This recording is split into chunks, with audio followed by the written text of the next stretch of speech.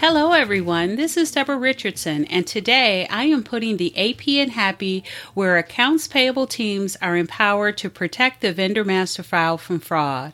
This podcast will give a voice to accounts payable team members by talking about the growing reality of cyber attacks in their world and which vendor setup and vendor management techniques they can apply to protect the vendor master file from fraud. Visit the Vendor Process Training Center to enroll in your choice of 55 plus training sessions that will help you and your team avoid fraud, compliance fines, and bad vendor data. Or just sign up to get access to vendor process FAQs and to attend weekly drop-in live Q&A sessions. Visit training.deborahrrichardson.com today. The link will be in the show notes. So this is another podcast episode answering a frequently asked question. This episode, I will talk about best practices for entering in the vendor information from the IRS Form W-9. Keep listening.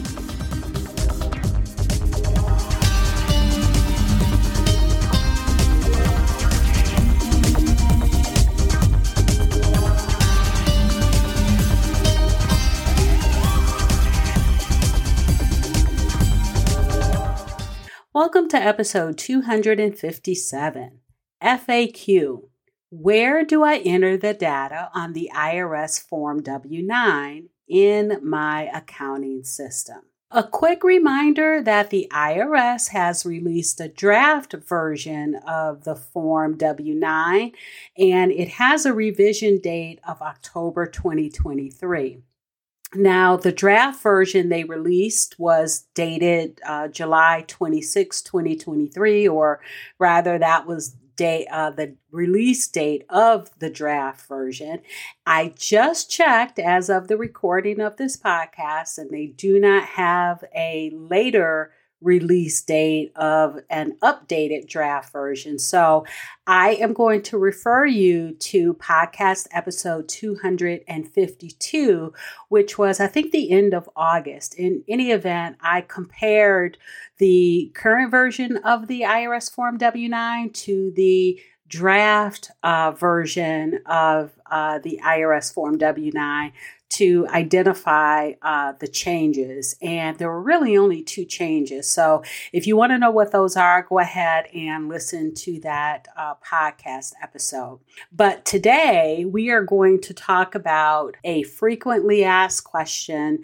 And on last week's episode, I did the same thing. I talked about when a vendor has a new tax ID, do I have to create a new vendor record? So I get that question all the time. And so what I wanted to do for a few podcast episodes is just answer some frequently asked questions in case, you guys had the same questions. And so the second one is, where do I enter the data on the IRS Form W-9 in my accounting system? And let's go ahead and get started with that. I do have some caveats, though, because everyone's accounting system is different. And as a practitioner, which if you've listened to my podcast for some time now, everyone knows, right, that I used to work for a big company, Verizon. And so we had 7 different accounting system ERPs. Of course, we had the big ones. There was SAP, 2 versions of it. There was PeopleSoft, 2 versions of that. And then we had some lift and shift accounting systems that we kind of inherited from acquisitions. But I will tell you, since I've been a consultant, trainer, speaker out here for the last 5 years, this September, there are lots more accounting systems and ERPs out there. And so you may have to adjust what I say, and I may even adjust what I say based on the different accounting systems that I have had access to or know of. But even with that, you may have to adjust yours even more based on how or what your configuration is. So what I'm basically saying is that I do not pretend to know all accounting systems, but I can give you the gist of what needs to go where and why, so that you can take that information and convert it into the correct fields in your accounting system or ERP. All right, so let's start with line 1, which is your vendor's legal name. This is the name that the vendor is registered with the IRS.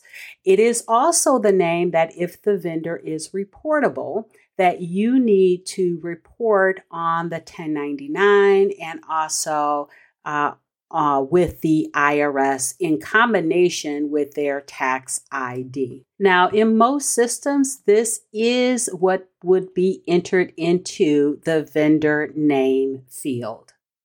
Now, I do have a couple of caveats, but I want to talk about line 2 next. And line 2 is the business name / disregarded entity name if it is different from the vendor's legal name in line 1.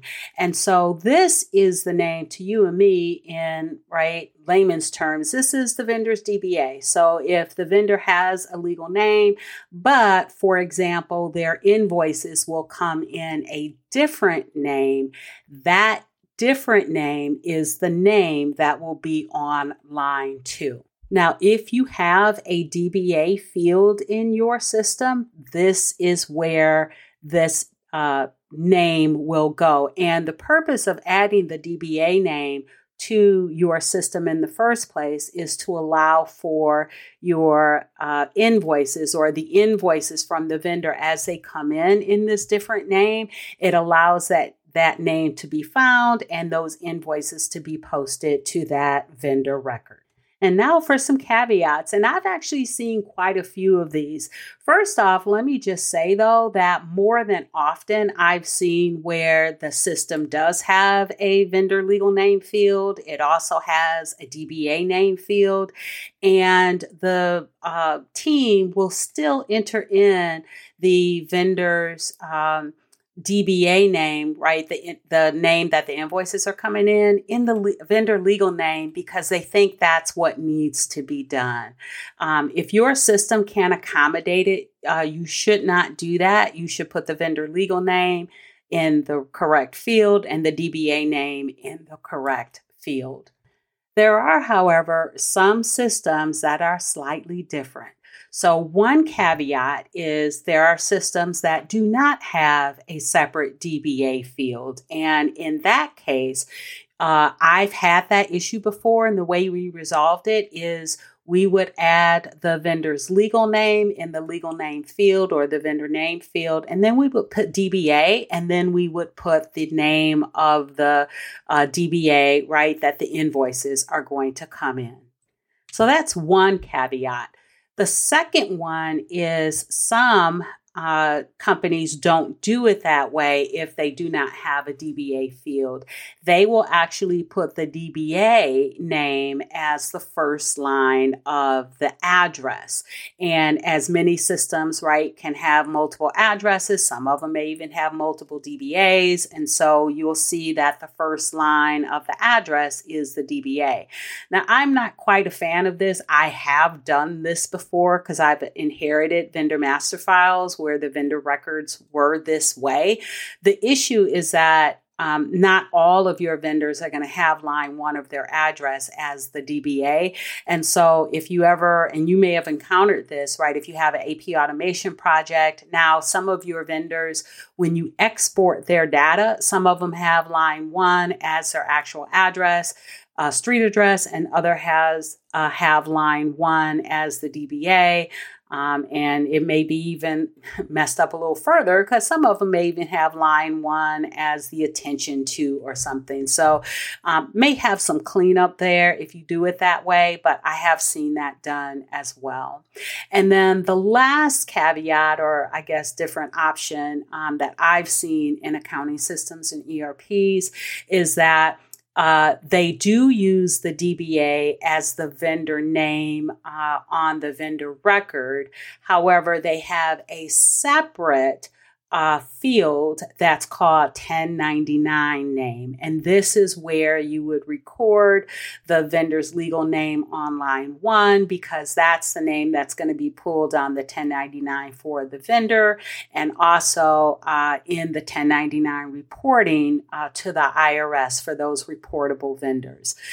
So if that's the way that your system works, then again, adjust accordingly. But in general, the line 1 name goes on the vendor's name in your accounting system or ERP, and line 2, the DBA, goes in the DBA name.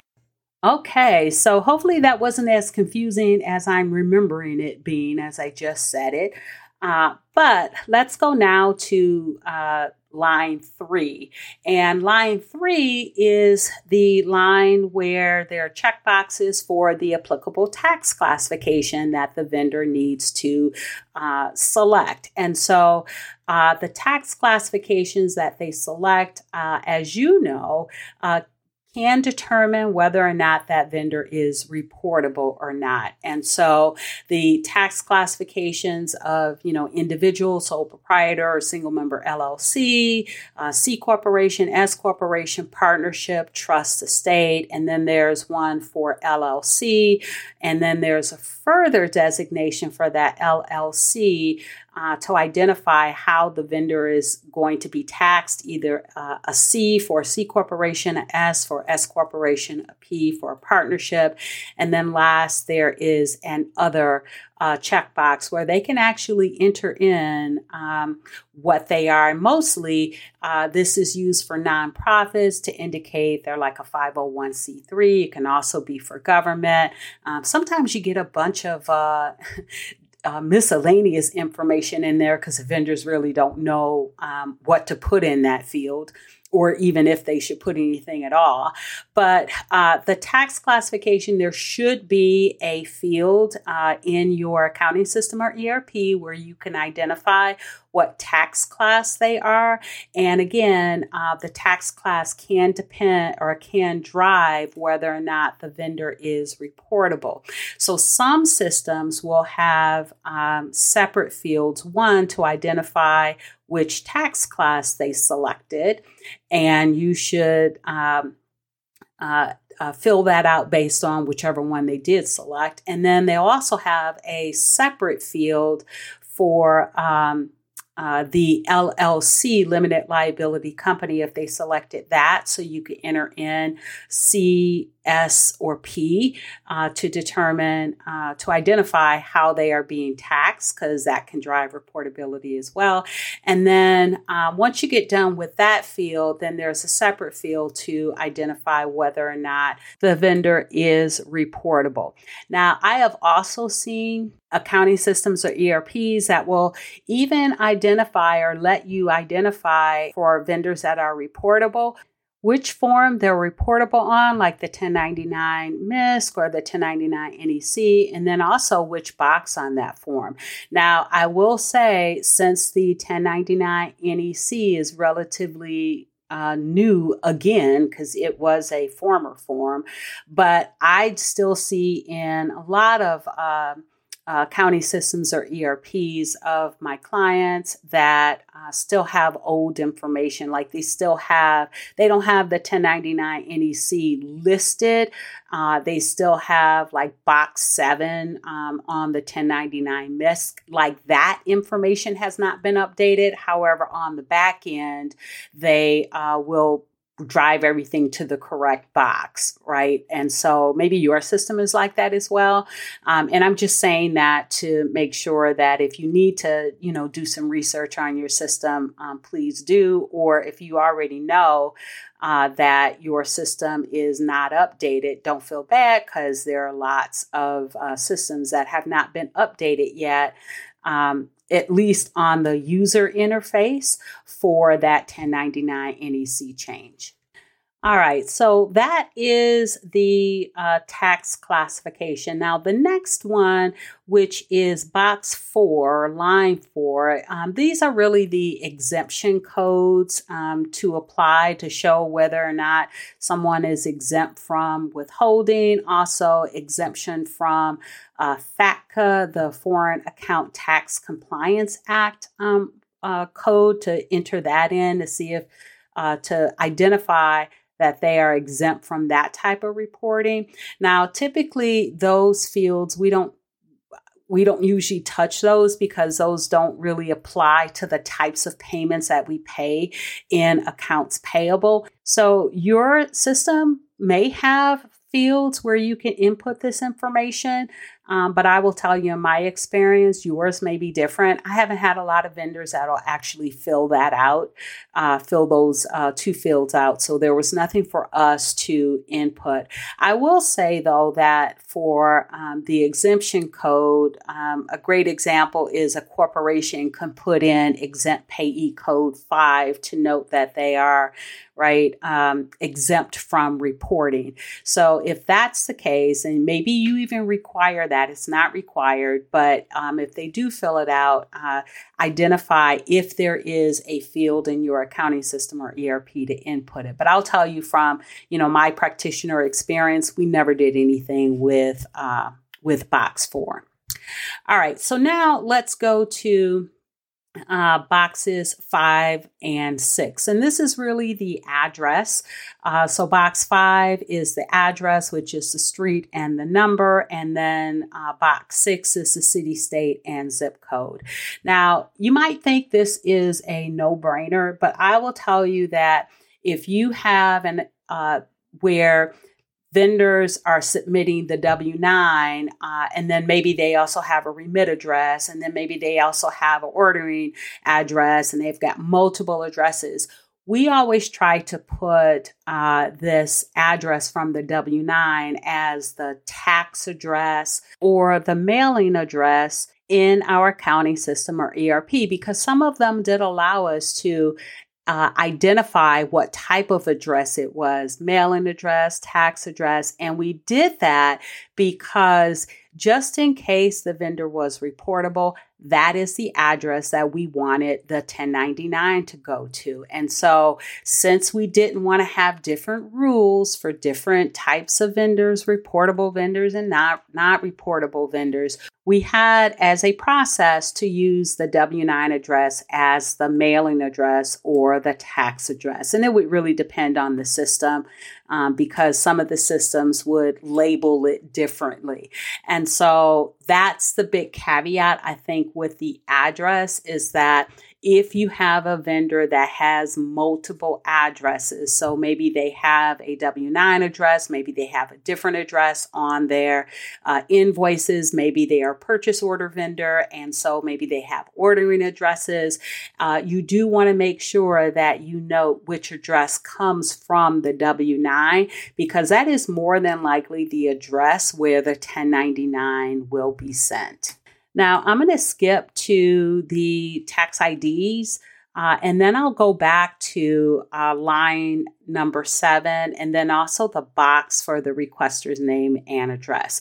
Now, skipping to the tax ID, so there is a separate tax ID field for the Social Security number, and then a separate one for the employer identification number. And they do this because the format is separate. And then it also allows you to know whether or not they're giving you an EIN or Social Security number, because the response codes from the IRS, or when you do the 10 match, you have to identify it. And then the response codes can depend on which one you entered in.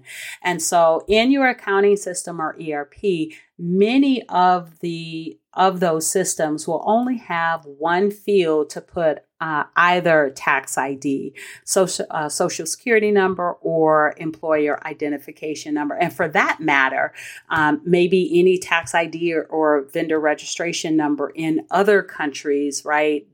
Some of them have their own registration numbers that are separate from the IRS tax ID, and maybe they don't even have an IRS tax ID.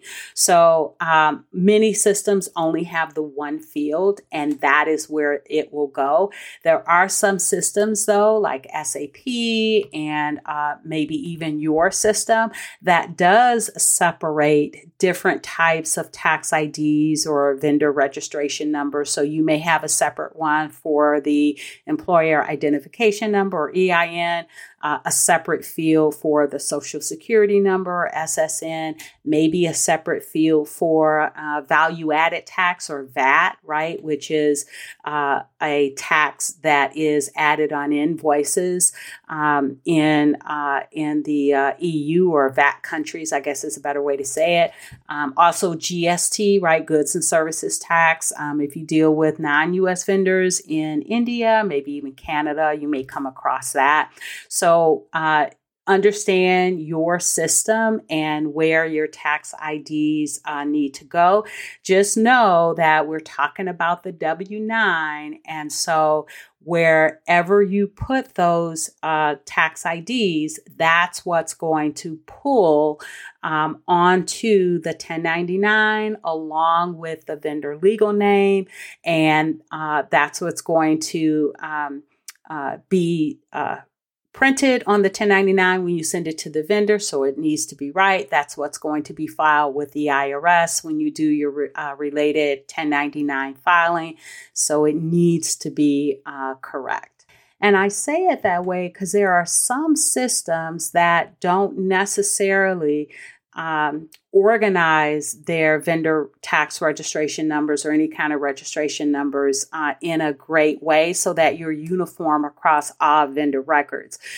SAP was like this too, right? So SAP, depending on your configuration, you may see it now where it has multiple tax ID number fields. So you just need to make sure that what needs to go into those fields have been documented so everyone is entering that data correctly. So the two that I skipped, one is line 7, which is list account numbers here. It's optional. And I got to tell you, I've never used this field and I can't find where the IRS even includes it in their instructions to the vendor to tell them what to put in that field. And there are actually, you probably already know this, instructions for the requester of Form W-9, and it doesn't even give us instruction on what we can put in there. So I would love to hear from any of you if you require your vendors to include a number in that field and what you use it for. All right, so that was line 7 that I skipped. And the other thing that I skipped, which again, I have never used, is the requester's name and address. It also is optional. But if you wanted to put your company's name and address as the requester, right, of the Form W-9, you could do that. And maybe, I don't know, that was used when back in the day when these were mailed out and they needed to be mailed back, and that was a way to put the address. I'm not sure. And I was back in the day, right? I do remember back when snail mail was the thing, and we never even did it then. So I would love to hear if you use or enter in your requester's name and address. And then also, again, if you use line 7 for anything that you want to capture or something that you might want to capture from the vendor. All right, so I hope that was helpful. There, again, are a lot of caveats with where you put the data in from the W-9 onto the vendor's record. But for those of you that have a fairly straightforward accounting system or ERP, shouldn't be too hard to identify where things need to go. Now, I forgot to mention that with the update of the Form W-9 from the IRS, right, the draft version for a revision dated October 2023 came out July 26th.